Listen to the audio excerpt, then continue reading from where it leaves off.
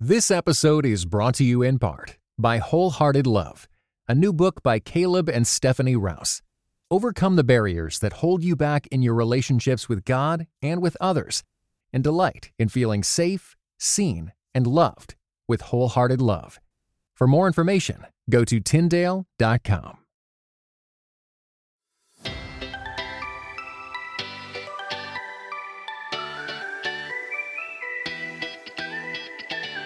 Hi, I'm Ashley Hales, host of the Finding Holy podcast and author of the book coming out this September, A Spacious Life. The Finding Holy podcast might be for you if you think you might love to live in an idea bubble, but also deal with things like making dinner and doing the laundry.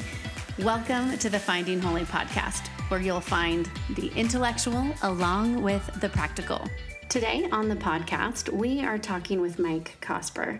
He is the director of podcasts at Christianity Today and responsible for the new release podcast called The Rise and Fall of Mars Hill. If you don't know about Mars Hill Church, it was pastored by Mark Driscoll and part of the Acts 29 church planting network. It grew tremendously, and yet just a few years ago, in 2014, it dissolved spectacularly.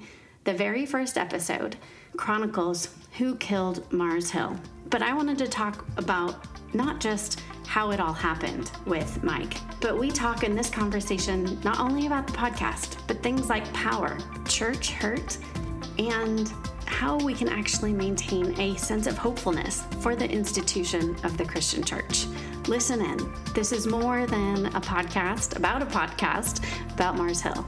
It's about all of us. Here's my conversation with Mike.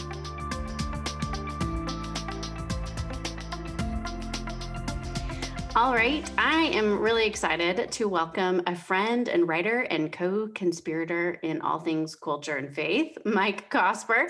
He is the director of podcasts for Christianity Today, and today we're going to chat about their newest release called The Rise and Fall of Mars Hill. So thanks for being here, Mike. Yeah, thanks for having me on. Totally. So one thing I noticed about The Rise and Fall of Mars Hill is the very first episode, right, is called Who Killed Mars Hill? And then I was like, I wonder if they're tapping into this sort of like true crime podcast. Was that like part of what you guys were going for? I mean, like the whole language of killing, too. I was just like, they're like tapping into serial listeners here. Yeah, it's. I have a really good friend who's he's a true crime podcast producer. He, he produces a show that they've hit number one, like on all iTunes charts. They've been number one a few times. Wow. So, yeah. He's been a friend that I've taken a lot of advice from for this thing. And he made the comment the other day. He was like, we're true crime, and that's the bottom dweller of the podcast. And so, but I think for sure we're borrowing a little bit from the aesthetic of all that, because there is this element of, sort of like what happened, like what really happened. Because you have all these sort of competing stories, and there are, you have Mark's story for sure. There's sort of this blogger world that's had like a story, and then a lot of the people who were inside and sitting on the front row of this stuff have, for the most part, been pretty quiet. So so we're definitely tapping into that on purpose. Right. I love it. I think it's brilliant. So as we talk about some of these issues, Church Too, Me Too, so many things about narcissism or abuse in the church, what's your hope for, as you're dealing with so many big topics, the rise and fall of, an evangelical mega church, I suppose we could call it. What's your hope? Because I feel like you did a great job in that first episode of helping us as the listener be hopeful, be interested, and to not be simply like, this is just like a smear campaign or a takedown campaign. So what's your hope in these conversations? I really think part of what drives this, we'll say this throughout, you'll hear this throughout the series, like, why does this keep happening? And I really have come to think that what drives this is not just the fact that certain kinds of personalities are drawn to the pulpit, drawn to leadership. I think that's a factor. I think a lot of the narcissism literature and stuff gets at that stuff really clearly. In just that people love a platform, like regardless of what the industry is. If they can make a platform out of it, they will. Mm-hmm. But what I think has happened, I think there's a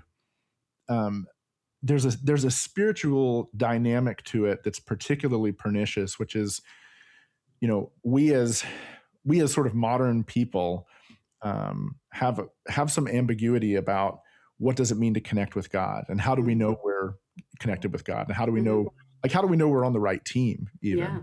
And the power of these charismatic leaders and the nature of the way sort of vision and inspiration and all that stuff, sort of the way we understand all of that functions in such a way that when someone stands up and goes, God gave me a clear vision for this church and for the mission of this church and how we're going to change the world and how we're going to change the city, that taps into something for us that's really concrete. And, and it helps to answer a lot of questions we're asking on a really deep level. So I think that's why it keeps happening and why it's so pervasive in the culture. And I hope that as we tell this story, we can kind of see that from some different angles and then see the way that in kind of a cascading way, it leads to a number of other decisions that are structural to churches that perpetuate it for a really long time. Mm-hmm. And that we can then hopefully do something about thinking about systems and organizations and institutions instead of just platform and the charisma of a particular leader. Right. And our own, it should cause us to examine our own spirituality. Like, why are we putting ourselves in a place where we're susceptible to it? If we really believe the gospel, if we really believe in this idea of the sending of the Holy Spirit, why are we constantly looking for new mediators, right? It's 1 Samuel where we want a king. Right. And when we get a chance to appoint one, we do. No, I think that's great. I love that you're helping us as the listener at least in your first episode, right, to begin to ask those questions of ourselves and to not simply point the finger of this phenomenon was just one person's fault or even just a leadership, surrounding Mark Driscoll.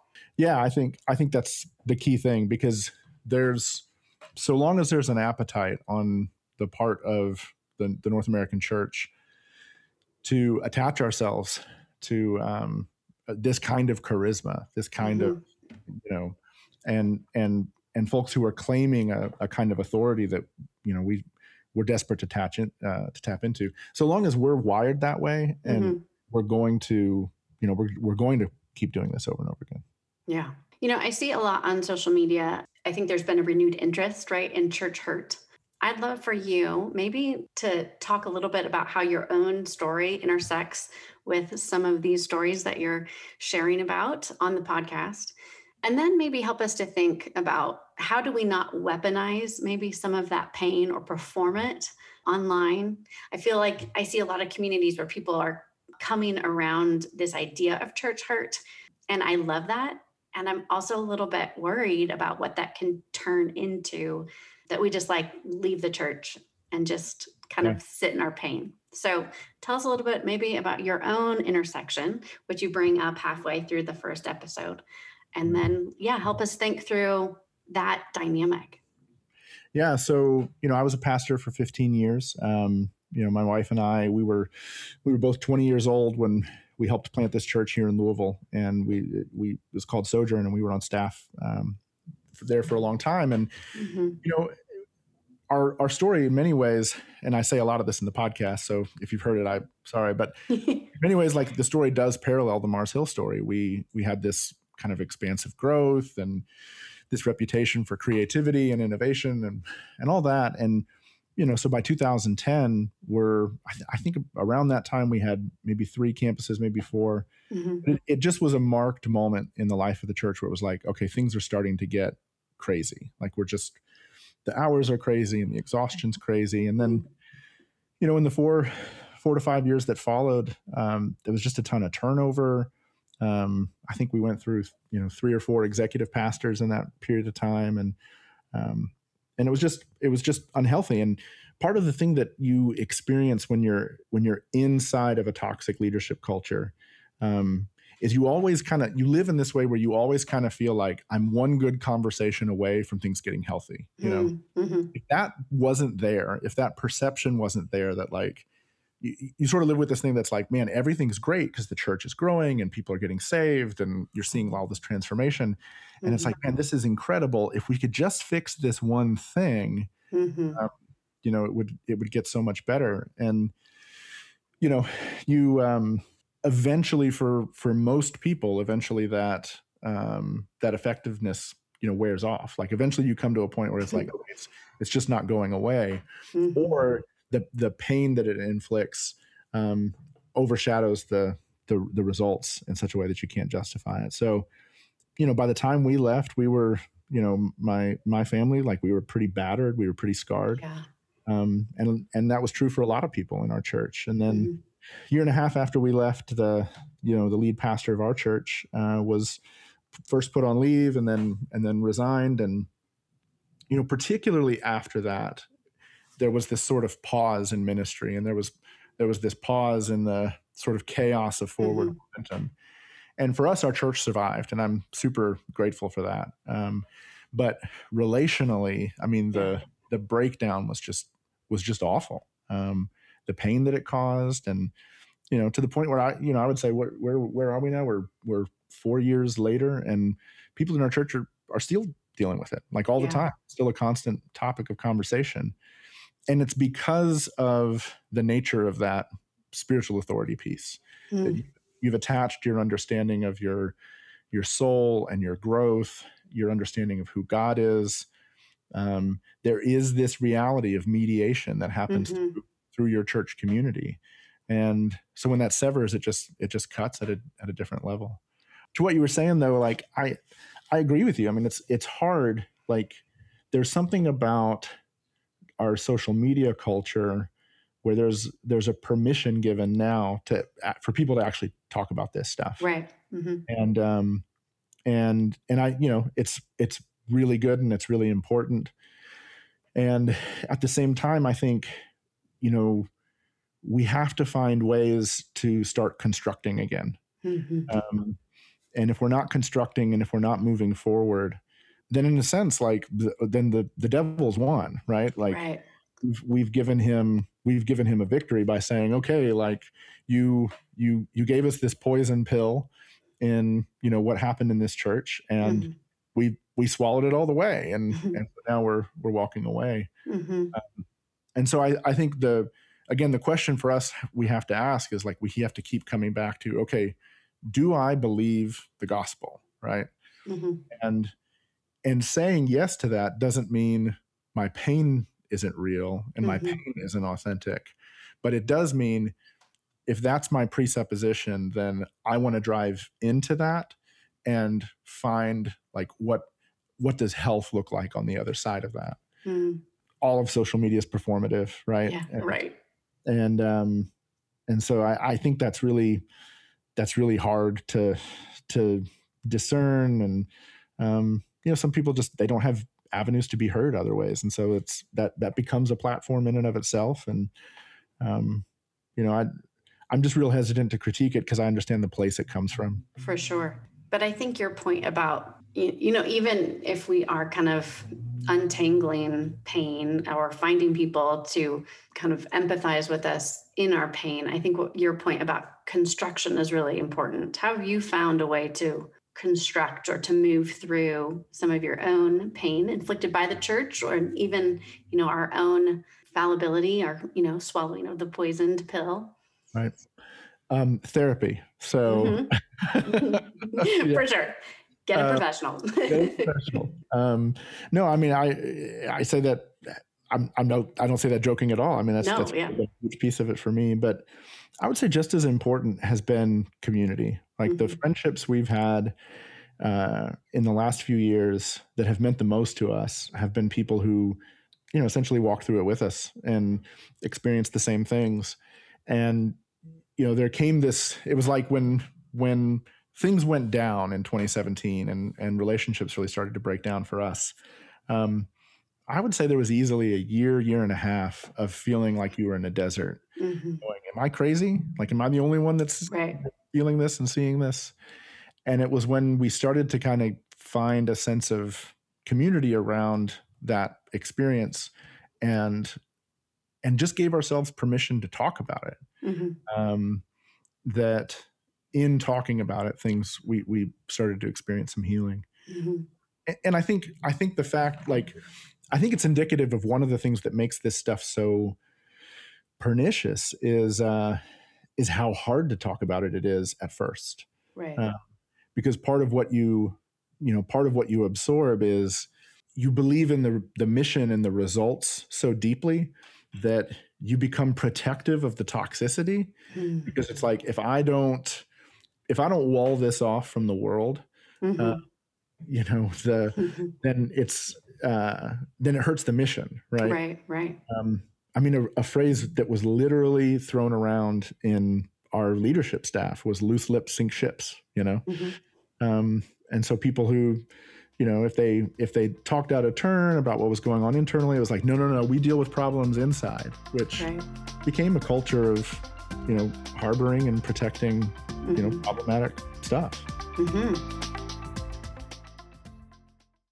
God is a genius storyteller, and the evidence of this is threaded throughout Scripture. In Christianity Today's new show, Holy Curiosity, with me, Kat Armstrong, we explore storied connections threaded throughout Scripture from the Old Testament to the New. Our first mini-series, Connecting Dinah and the Woman at the Well, welcomes experts like Doctors Tim Mackey and Diane Landberg to give us insight and context into the physical location and meaning of these two stories. These stories will spark holy curiosity in your own faith, because once you see these connections, you can't unsee them. God wastes no person, place, or thing. Listen and subscribe to Holy Curiosity with Kat Armstrong on your favorite podcast platform. What is your hope, as you consider your own situation, as you have studied and produced and interviewed so many people around the rise and fall of Mars Hill? What's your hope for the church and bringing these sorts of things to light? How might we as people, as individuals, churches, groups, move through maybe some of this pain and hopefully prevent it? Or, we're all human, but, Right. a little bit less likely, hopefully, to be creating toxic systems. Yeah, I think we do need to move towards a posture of like a healthy skepticism when someone shows up and says, "I have a word from the Lord," right? Right. Because, look, we're Protestants, right? Like, when somebody says, "I have a word from the Lord," it's like, I do too, like the Bible, like right. we have the word of the Lord, right? Right. Thanks be to God. But I just think there's such a marriage.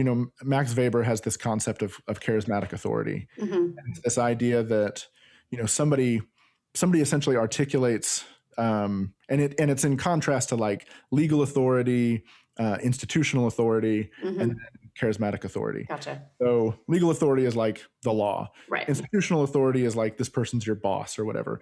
Or inside church structures, institutional authority is this is your priest and your loyalties to the institution, and this guy just happens to be the guy in charge. Right. Charismatic authority is somebody going, I have authority from God, like I have a word from the Lord. And the way that authority gets really established and enforced is results. So if somebody says like, I have a word from the Lord, and boom, their church grows to 10,000 people, it's like, oh, okay, like clearly like that testifies to it. Or if they're like, like doing literally charismatic stuff, healings and all, there's signs and whatever. And what Weber talks about is that works until it doesn't, and then when it doesn't, the backlash is really intense. And so I think I would love to see the church move to a place where we had some respect for like a healthy institutionalism. Me too. Denominations are not a bad word, Right. particularly if we could drive towards health in our denominations. Right. And that's a problem right now too. I mean, the SBC is dealing with this lack of transparency and all this. That's a huge problem.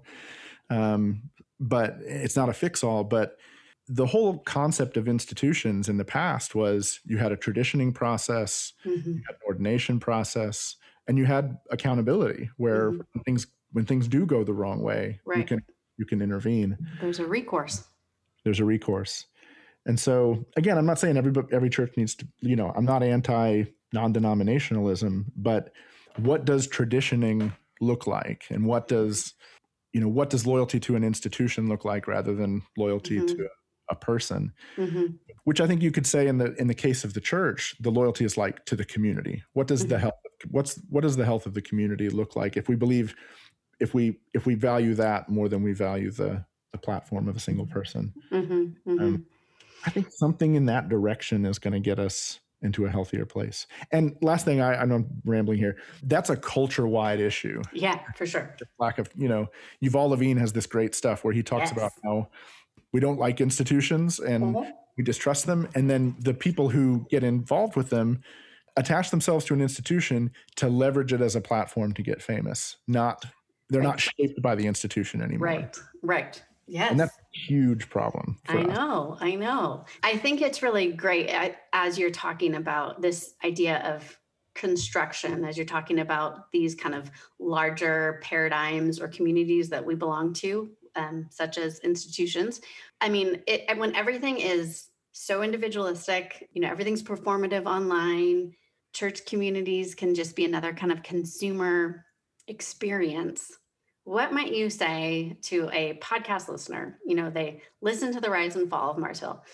They see the devastation. Maybe they've experienced some of that devastation in their own church community, and yet they want to be hopeful, like you're talking about. They want to be moving towards building things and wider webs and networks where we're actually accountable to each other. What might be like one small step that the average listener could take besides obviously, binge listening to your podcast? To begin to form us in our practical everyday lives towards that hopefulness that you're talking about? It's a great question. I think that's one of the challenges. I don't know that I have a good answer at this point is like, where are the first steps? Except to say, I think a big part of where the church is at right now is this reality that sunlight is the best disinfectant. And I think you look at a journalist like what Robert Downen is doing in the Houston Chronicle, reporting on these, toxic systems inside the SBC. And you look at the work of Rachel Den Hollander and what she's, and you could go on. And I think hopefully this podcast is a part of this as well. It's like, we need to tell the stories of what's happening in the underbelly. And if we really believe, like Luther said, that the whole of Christian life is repentance, let's just start there, right? Yeah. Let's acknowledge what's wrong, and let's get over this posture that I think has really infected the church particularly since the 80s, which is that if we acknowledge any fault, we're giving ground to quote unquote the enemy, which is a culture war posture. That's not about the kingdom of God. Right. That's about power. And the chickens are coming home to roost on the we lost that battle 25 years ago. So let's just right. But I think the posturing is built around that system. Do you find that some of this kind of culture war language or attitude or posture tends to be generational? I don't know. I mean, that's a great question too. It's funny. I know he's an outlier, but I went to the National Religious Broadcasters Convention last week. I'm invited to speak by Dan Darling, who's one of their VPs and a great guy, good friend. But that's a very diverse coalition, to put it mildly. And so, I literally get there and I got off the escalator and Charlie Kirk is broadcasting from the lobby, right? So he's not even my generation. He's the generation behind me. I mean, he's a millennial. So, I mean, he's very much, he sounds a lot like Jerry Falwell did 40 years ago. So I think that spirit is always in there. It's so fascinating because I just finished, episode 2, which will be out by the time this podcast comes out. I just finished working on it, and I listened to this talk that central to the episode is this lecture that Mark gave in 1997, and he's critiquing the boomers. Mm-hmm. And one of his big critiques is like, why are we still fighting these culture wars? He makes fun of Jerry Falwell in the argument, mm-hmm. and he says it's just so fascinating. And he articulates it beautifully because it's Driscoll. He's such a good communicator. He says, the biggest problem for the church, the biggest weakness for the church is that we don't have artists, we don't have philosophers, we don't have mystics. We've run all these people out of our church because we're all about rationalism. We're all about this combativeness, and that stuff, that rational thing, that culture war thing, it didn't work. It doesn't work. If we want to reach the next generation, if we want to have better, more beautiful churches, we've got to find ways to make room for those people. Obviously he moved pretty far away from that as the years went on. It's a beautiful vision. It really is. You listen to this thing, it's incredible. You understand why he became who he became. He's so compelling the way he lays this out. But I do think there's something, and maybe it's something to youth too. I don't know, but I think there is something there's something cyclical in that. And I would say too, I think the poison for the church is power. Once we start getting interested in power, whether that's power over a congregation or power and influence in the culture, that almost always corrupts. Mm-hmm. How do we engage with the question of power or stewardship, or, if you think of kind of Andy Crouch's mm-hmm. strong and weak as a new paradigm for what power might look like, mm-hmm. right? We have authority. We have been given dominion, cultural mandate. So how do we wrestle with power without it? Absolute power absolutely corrupts. Mm-hmm. Yeah. I think you can just solve all the problems here, right? Right. Yeah. Get this right, whatever. Yeah. There's this really interesting thing you see and this is sort of outside the church, but I think it works inside the church too. Like, you see cultural critics of a certain stripe, particularly on like the far right conservative stripe. And they're simultaneously arguing that the culture has gone and it's totally corrupted and all of this. Mm-hmm. And they're arguing we have to fight to save it, right? Right. Like we're overwhelmed, we're this whatever. But we're also the silent majority, and we would just stand together and fight. I literally heard someone at this NRB thing last week who in one moment in a conversation was saying, we're 3 months away from becoming a Venezuelan-style dictatorship. And then they were also saying with absolute certainty that Donald Trump will be reinstated as president. Right. You're like, you can't have it both ways. Right. Those two things can't happen. Right. Simultaneously. At the same time. But I think that kind of schizophrenia is kind of what we experience inside of like American conservatism, mm-hmm. Christian conservatism, is that we feel like we're this oppressed minority, mm-hmm. but we also feel like we're the silent majority, and we just need to push harder and fight harder. Mm-hmm. And it's like, listen, if you're going to tell a martyrdom narrative about yourself, like then be okay with dying, because the church has been okay with dying, right? Yeah. Like, let's tell the truth. Let's love our neighbors, and if they kill us, they kill us. That's the church. That's the identity of the church. Yep. And a suffering church is historically always a growing church. Yep. Is always a kingdom expanding church. So I think that, I think that reality that we love martyrdom, but we don't want to actually suffer under martyrdom is a really dominant theme. Mm-hmm.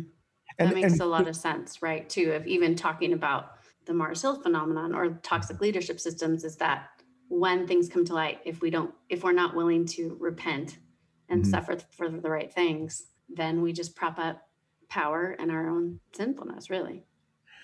I remember having a conversation with a pastor quite a few years ago. I won't name drop him or whatever. He's a pastor of a pretty big church, and he's a guy of influence and just like a big charismatic personality, brilliant mind. And he was talking about how important true elder governance was to him. And he said, when we have our elder meetings, I try to say as little as possible, because I know that because I have the pulpit, because I have the reputation I have or whatever, the littlest things that I say are going to carry way more weight than what anyone else in that room has to say. And so I try to speak as little as possible and try to submit as much as possible, because if I put my hand, out there at all to try to sort of touch and guide, it has more influence than it should because of my position. And that's a posture where it's like, okay, I'm going to give up that, that right that I have, or that power that I have, because I entrust it to the body of Christ. That's awesome. And really hard to do. Yeah, no, I mean, it goes against our every impulse for sure. Right. Thank you. I appreciate, Mike, the great production quality too of the Rise and Fall of Mars Hill. And just what's beautiful, I think, about it is you're holding truth and grace together in the whole process, willing to ask hard questions and talk about hard things, but not in a very monolithic or proud sort of way, like I've got this all figured out. So I appreciate just the hopefulness that runs through that very first episode, and I'm excited to see what follows. So thank you.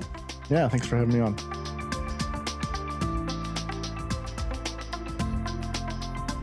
Friends, I hope you enjoyed that conversation with Mike Cosper. You can find The Rise and Fall of Mars Hill wherever you listen to podcasts.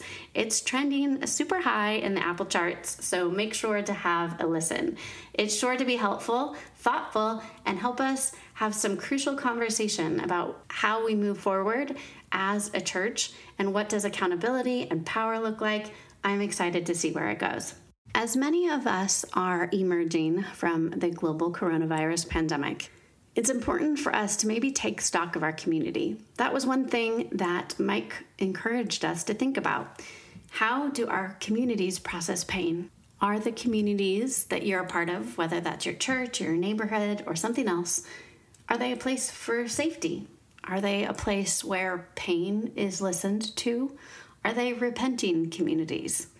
I think these are helpful questions that I would encourage you to take with you throughout your week as your one small step. Friends, it's been an honor to have these conversations with you. I wanted to let you know, before we start season 5 in August, we have 2 very special laundry episodes.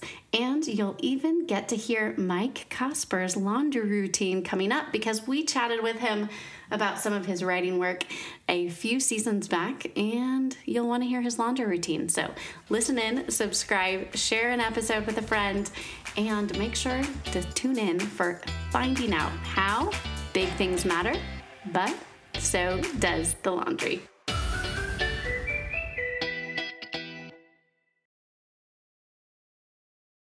This episode was brought to you in part by Just These Guys. A pastor and a psychologist team up to break down scripture and psychology, empowering you to transform by the renewing of your mind. Listen today at justtheseguys.podbean.com or wherever you get your podcasts. Just These Guys,